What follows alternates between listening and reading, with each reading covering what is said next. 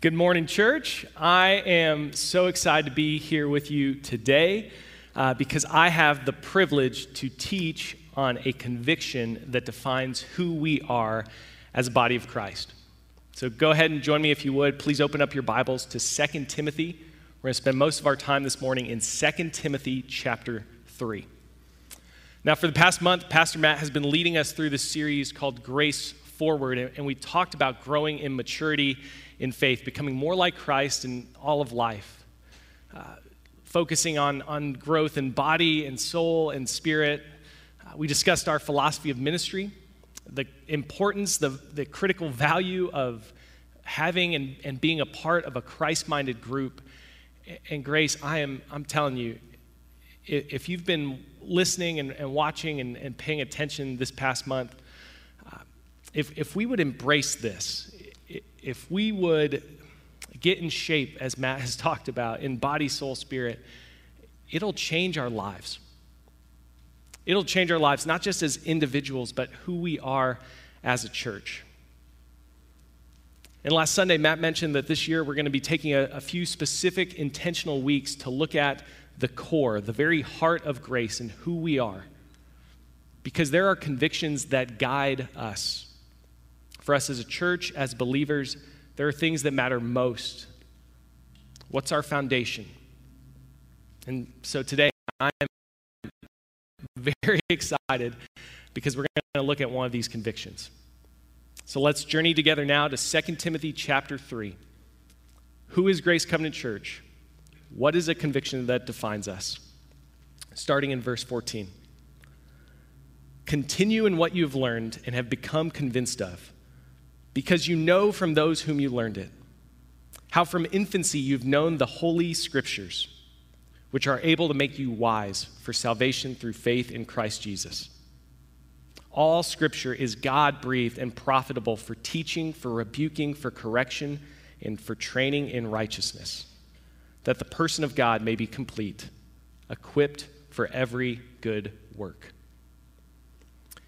Grace Covenant Church is the Word of God. It's the Bible. Here at Grace, we will preach the Word. We will teach the Scriptures. That's who we are. And this passage, it defines, it reveals so much to us about God's Word. And so today, we're going to study 3 truths about the Bible. 3 truths about Scripture and our conviction about what this book is. 3 truths about God's Word. And the first, it's very clear from this passage. The Bible is God-breathed. The Scriptures are breathed out by God. Now, the original language of 2 Timothy, the language that this was first written in, was Greek. And the Greek word here says that all Scripture, every Scripture, is theopneustos. Theopneustos. Theos, it's the root word God. Pneuma, the root word breath. So the author is clear in this description that the Bible is exhaled out by God, God-breathed. And so the point is, this is not a human book. It was written by human beings, yes, as they were directed, as they were moved by God.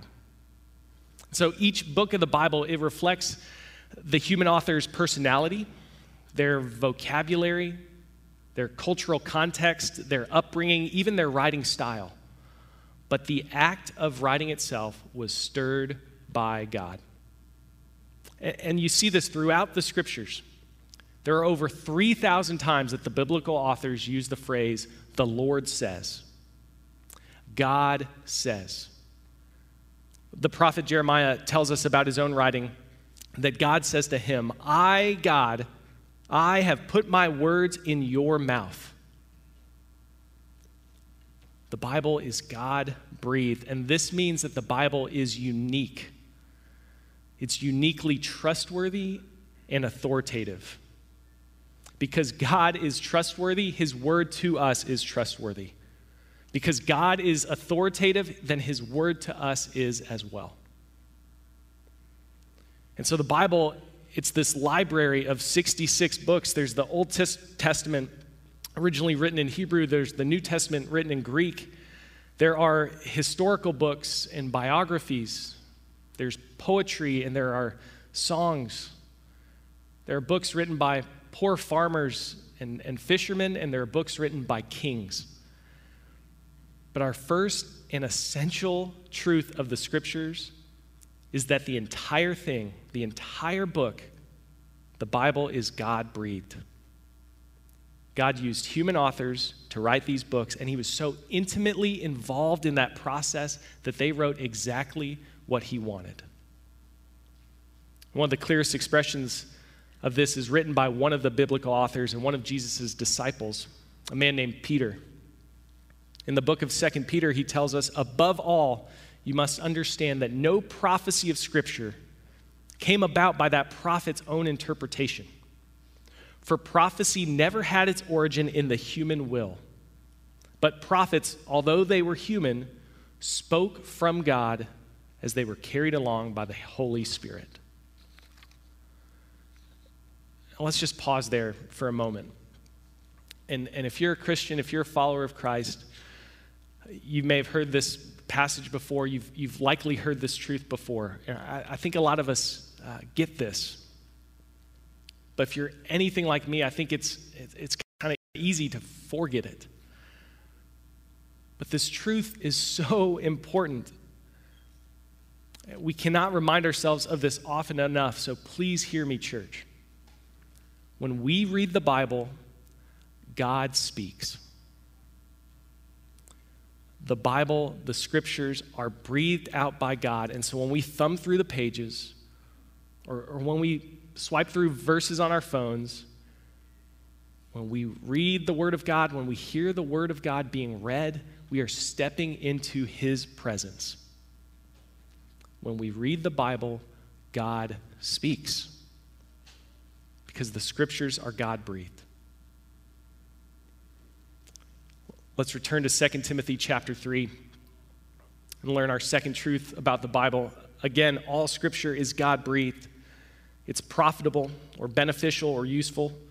It's profitable for teaching, for rebuking, for correction, for training in righteousness, that the person of God may be complete and equipped for every good work. The Bible is beneficial for teaching, rebuking, correction, for training in righteousness. And these things, they work together so that the man of God, the woman of God, might be made more and more complete and equipped for the good work, for the life in Christ that God would have you live. That's our second truth this morning. The Bible equips us for life. The Bible equips us for life. And according to 2 Timothy chapter 3, there are 4 ways that Scripture does that. And they're all important. They're all crucial for our spiritual lives. First, the Bible teaches. To know God well, to know certain things about Him, the Bible teaches us that. What we believe about God, it's the most important thing about any one of us. And so what we believe about His nature and what He's like. What does He want from us? Whether or not He wants a relationship with us. That will affect every aspect of our lives, and the Bible teaches us what we need to know. It also rebukes. And I know that can sound like a negative word, but we need it. We need that. Because the Bible, it rebukes false thinking. It reprimands our misunderstandings of God. It rebukes lies from ourselves, lies from the enemy, lies from the world.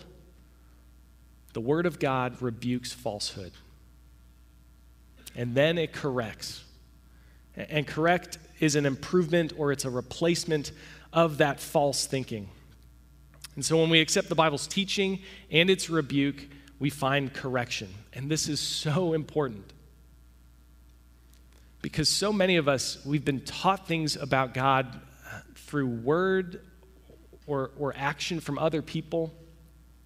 And those things have absolutely nothing to do with who God truly is.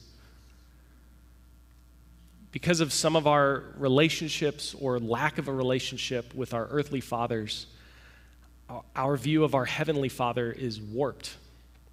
It's distorted. Because of something a misguided camp counselor or a youth pastor said to you decades ago, you're still wrestling with whether or not God could ever really love you and forgive you. And for some of us, our theology, our ecclesiology, what we believe about God and about his church, it's so culturally affected and it needs correction. And God's word offers that. The Bible teaches, it rebukes, it corrects, and then the fourth, it trains us in righteousness. The Bible trains us in the right way to live. If you want to grow so that your life increasingly reflects the beauty and the glory of God, then you need the Bible. If you want to get in shape, like Matt has been talking about, the Bible is the gym, it's the treadmill, it's the elliptical, it's the weight room. The Bible equips us for life, and the purpose of God's word in our lives is so that we would be made more and more complete, enabled to do every good work, to live the life that God would have us live. And in Scripture, God gives us everything that we need to do that. And you can briefly look with me at how the Bible does this, an example of how it equips us for life. And we can do that by observing Jesus' life. In the New Testament, Matthew chapter 4 and Luke chapter 4, we read about Jesus, and he's in the wilderness, and he's being tempted by Satan. Jesus is facing temptation of his flesh, of his mind, of his convictions, who he is. It's this full court press, and Satan offers Jesus three distinct temptations, and they're all custom made specifically for Jesus. And what does Jesus do each time that he's tempted? He responds the exact same way. It is written. It is written. God says, the Bible says, and then Jesus quotes the scriptures. He reflects on, and then he recites three passages from the book of Deuteronomy. He looks the devil straight in the eye, and he says, you're wrong. And here's what the Bible said. And Satan leaves. Satan leaves. That is the power of Scripture. That's the power of the Bible in Jesus' life. And Grace, we have that power in our lives too. We have that power too. When we talk about growing and maturing in faith in Christ, becoming more and more like Christ in all of life, the Bible is how we do that. Because if God is really God, and if this book, if the Bible really is his word, then it has power and it has authority in our lives. That's why our statement of beliefs says the Bible and final authority in all matters about which they speak. Because there's power in this book. Tim Keller says it this way: if Christ is really God, then all conditions are gone. To know Jesus Christ is to say, Lord, anywhere your will touches my life, anywhere that your word speaks, I will say, Lord, obey. And there are no conditions anymore. If he's really God, he cannot just be a supplement. We have to come to him and say, okay, Lord, I'm willing. I'm willing to let you start a complete reordering of my life. In the youth ministry here at Grace, I tell our students, please do not ever simply take my word, something that I say to you, as truth. Study the Bible for yourself. And I'll ask our students to raise your hands, and I'd like for all of you to do this with me too. If you would, please raise your hands. You at home as well, you can raise those up. And I'll ask our students, please, if you graduate from our youth ministry and you don't take anything else away, if you don't hear anything else that we teach you, please remember this, 5 words. What does the Bible say? That's the question. It's 5 words. What does the Bible say? You want to know about who God is? About who you were made to be? About what the world is like? About how you're supposed to live? How you're supposed to spend your time, your money, how to treat your body? How to live in community? Do you want to know how to be saved? you go to the book and you ask the question, what does the Bible say? Because the Bible is God-breathed and it equips us for life. And then our third truth about God's word today is that the Bible points us to Christ. The Bible points us to Jesus. Back to 2 Timothy 3:15. You've known the Holy Scriptures, which are able to make you wise for salvation through faith in Christ Jesus. It's the Holy Scriptures. They're able to make you wise for salvation through faith in Christ Jesus. You see, the Bible, it fits together. The Holy Scriptures, the entire Bible, it's a unified story that leads us to and it points us to Christ. Last year, 2020, it was the year of the Bible here at Grace, and we read through the Bible as a church, Genesis to Revelation. And we taught from in the beginning all the way to the very last page of the book. And the purpose of that year of the Bible was so that we could see this truth, that the Bible is one unified, collective story about the glory and the power and the redemptive work of Jesus. In fact, from the earliest days of the church, the Bible, the Scriptures are how the apostles, how the earliest pastors, how the first missionaries, it's how they shared their faith and how they helped lead other people to faith in Christ. In Acts chapter 8, one of Jesus' disciples named Philip, he meets this man from Ethiopia who's reading this passage in Isaiah, and he says to him, hey, do you understand what you're reading? And the man says, no, I don't. I need somebody to explain this to me. And so Philip began with that very passage of Scripture and told him the good news about Jesus. The man puts his faith in Christ. He gets baptized in a creek alongside the road. The Apostle Paul, this prolific missionary, what was his method for sharing the gospel? How did he go and spread the good news to churches all around the ancient world? Acts 17 tells us that Paul went into the synagogues, and on 3 Sabbath days, he reasoned with them from the Scriptures, explaining and proving that the Messiah had to suffer and rise from the dead. How did Paul share the good news? He opened his Bible and he taught the Word of God. Another preacher, a guy named Apollos, he was very popular. People really enjoyed his teaching. And how did he preach? He went to God's Word. And he spent his time proving from the Scriptures that Jesus was the Messiah. The Bible points us to Jesus because the Bible is the Word of God and it's intended to bring us closer to our Creator and deeper in faith in Christ. And what that means is that ultimately, first and foremost, the Bible is not a parenting or marriage book. It's not an advice column. It's not stories of business principles or tales to give us courage or hope. And now hear me out. The Bible can do all of those things. Yes, absolutely. Make you a better parent, businessman, friend. Yes. But of utmost importance, the Word of God points us to Jesus. A pastor named John Piper says this about the Bible, that in and through the Scriptures, we see the glory of God. What the apostles of Jesus saw face to face, they impart to us through their words. When I was in college, I had the easiest and coolest job on campus. I worked at the rock climbing gym, which means that I got to sit around and climb and study, and then occasionally, keep people safe and give information and that kind of thing. And every Wednesday around 7 p.m., this guy named Kenny would come and climb.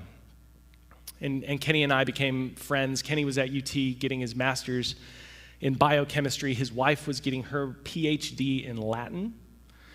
Really nice guy, incredibly intelligent. And so every Wednesday for a couple of hours, we're hanging out. And one day, Kenny asked me, hey, what are you going to do when you graduate? I told him I wanted to go to seminary and eventually work in a church.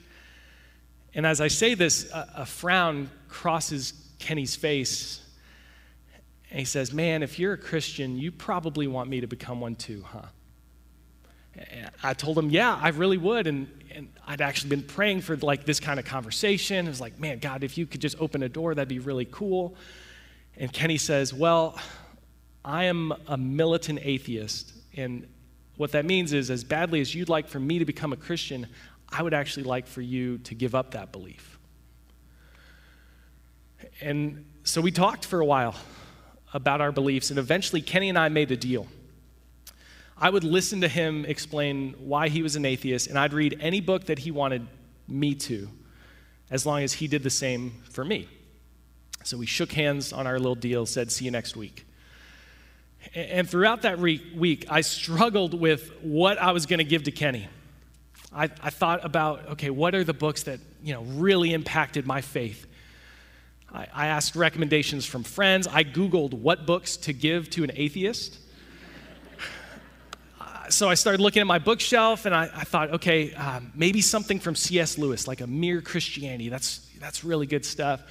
But not everybody enjoys Lewis's writing, and he's kind of British. And how about this book from John Piper that I really like, and it's pretty dense, and he's pretty Calvinist. And okay, how about Tim Keller? I really enjoy reading Tim Keller. The Reason for God had just come out. I was reading that with some friends, and I'm struggling with what to do. And finally, I asked a roommate, "Hey, what book should I give to this guy? What would help him get to know God?" And my roommate just looked at me and said, "Why don't you give him a Bible?" And I thought, yeah. So the next Wednesday, Kenny's back in the gym, and he's actually got 2 books for me. He hands me a copy of The God Delusion by Richard Dawkins and Why I'm Not a Christian by Bertrand Russell. And he asked me what I wanted him to read, and so I hand Kenny a Bible. And joke's on him, right? He gave me 2 books. I gave him 66. But I told Kenny I'd read the 2 books that he brought for me. I just wanted him to read the book of Mark and then choose any of the other 3 Gospels. And over the course of that semester, the 2 of us spent every Wednesday climbing together and talking about Jesus. Why I believed in Christ, why he didn't. And y'all, it was hard. Those were extremely difficult, challenging conversations. And I had to remind myself over and over the power of Scripture. Because the Bible has more power than anything that I could say or try to think of to convince Kenny to become a believer. All I could really do, like Apollos or Paul or Philip, was open the Scriptures and let them point to Jesus. Because the Bible is God-breathed, it equips us for life, and it points us to Christ. This is a conviction that defines us. And so let's apply this to our lives. And the application of this is simple. Read the Bible. Read the Bible. Read the Bible for yourself. Please do not let me, don't let whoever is on the stage, don't let authors or pastors that you read or listen to their podcasts be the only person opening up God's word for you. Read the Bible. Study it. And I want to offer 3 ways in which we can do that. And the first is to read the Bible in humility. Read the Bible in humility. Ask, what does the Bible say? Not, what do I want the Bible to say? Let's study the Bible, understanding what we've talked about this morning, that it's God-breathed. Let's read the Bible knowing that it equips us for life, and so humbly apply it to our own lives before we use it to speak into someone else's life. Let's study the Scriptures not just as a window with which to look out at the world and judge the world, but as a mirror to remind ourselves of who we were, who we now are in Christ, and who we are striving to be, growing to be more and more like him. Let's read the Bible in humility. And secondly, let's read the Bible in context. In context, and that simply means, what does the Bible mean? Not what does it mean to me? Another way of saying this is when we ask, what does the Bible say? We approach the Bible and we say, what is God saying here? And we do that by seeking to understand the author's intent for the audience, who they were writing to. So when you read an Old Testament prophet, who are they speaking to? What was the message and why? When you read a New Testament letter, who's writing it? To whom are they speaking or writing? And what's going on in that church or that city? When you study a passage, read what's going on before and after those verses. And how does that reading fit into the context of the rest of the chapter, and the rest of the book, and then the rest of the Bible? Reading in context means considering history and grammar and genre, and even harmony with the other scriptures. And humility and context is so important when we approach God's word. For some time early in my relationship with God, I used the Bible for what I wanted it to say. I played kind of this Bible roulette where I would open the scriptures at random and put my finger down and expect God to have a message just for me from whatever I was pointing at. And so I would find a verse here or choose a verse there that served me. It was inspirational. I treated the book like a fortune cookie. I could just open up and find something and tack it up on a wall or scribble it down somewhere for me. Years ago, I interned for a youth ministry, and I was tasked with designing a t-shirt for the summer mission trip.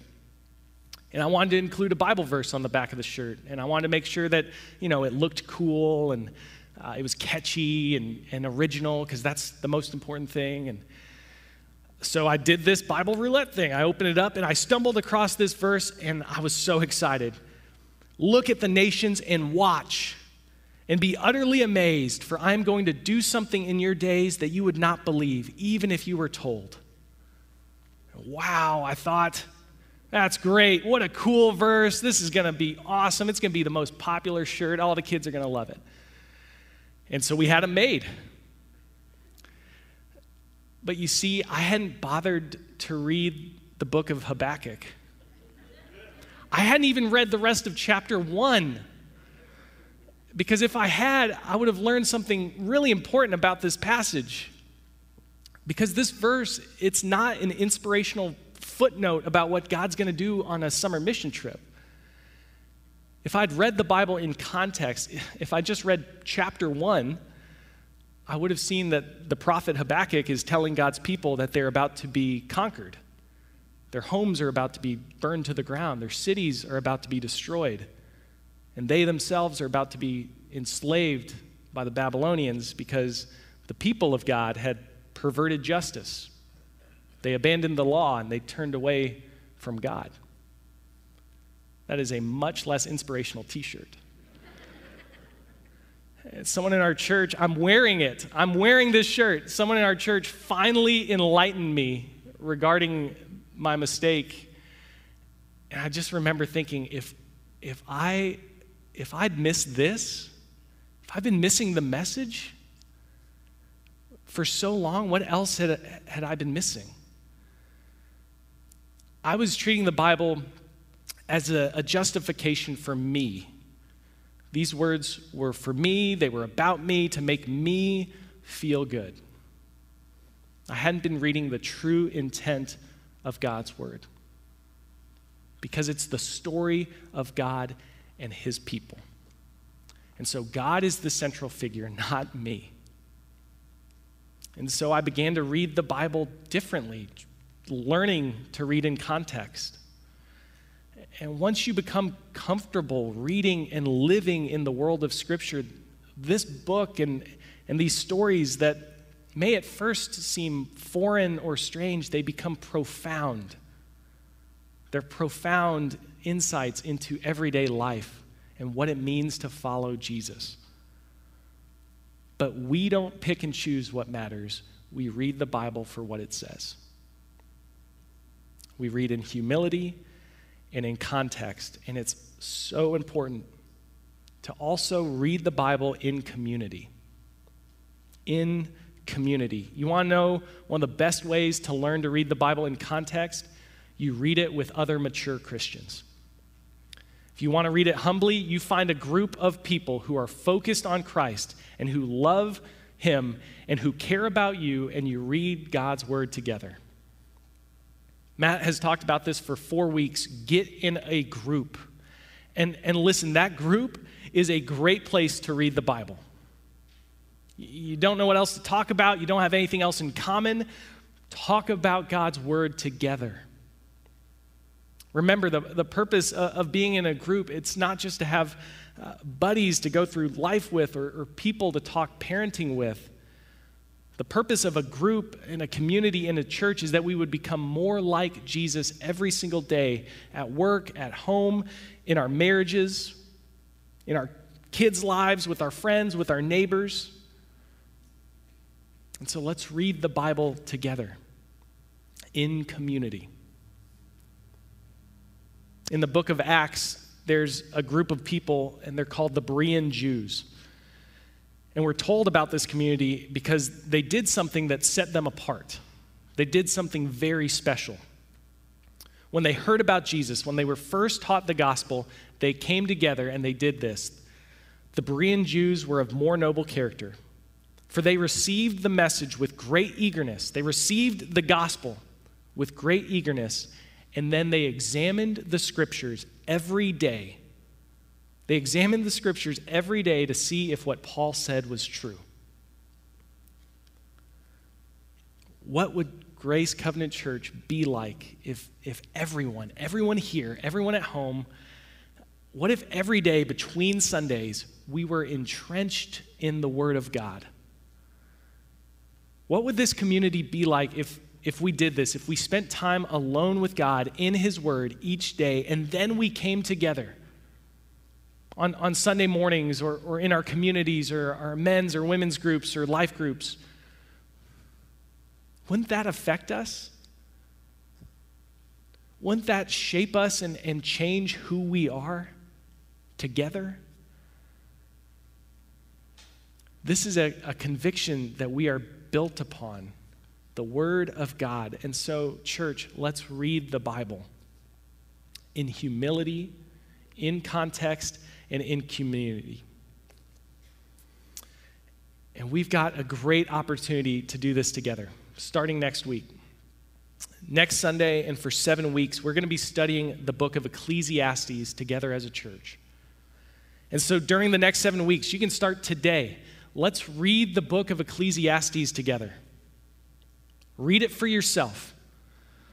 Especially if you've never read it before, this is a great time to read the Bible as we study it together on Sunday mornings. If you've read it before, maybe read a new translation. Try reading it out loud or listening to it. You can join me. I'm going to try journaling.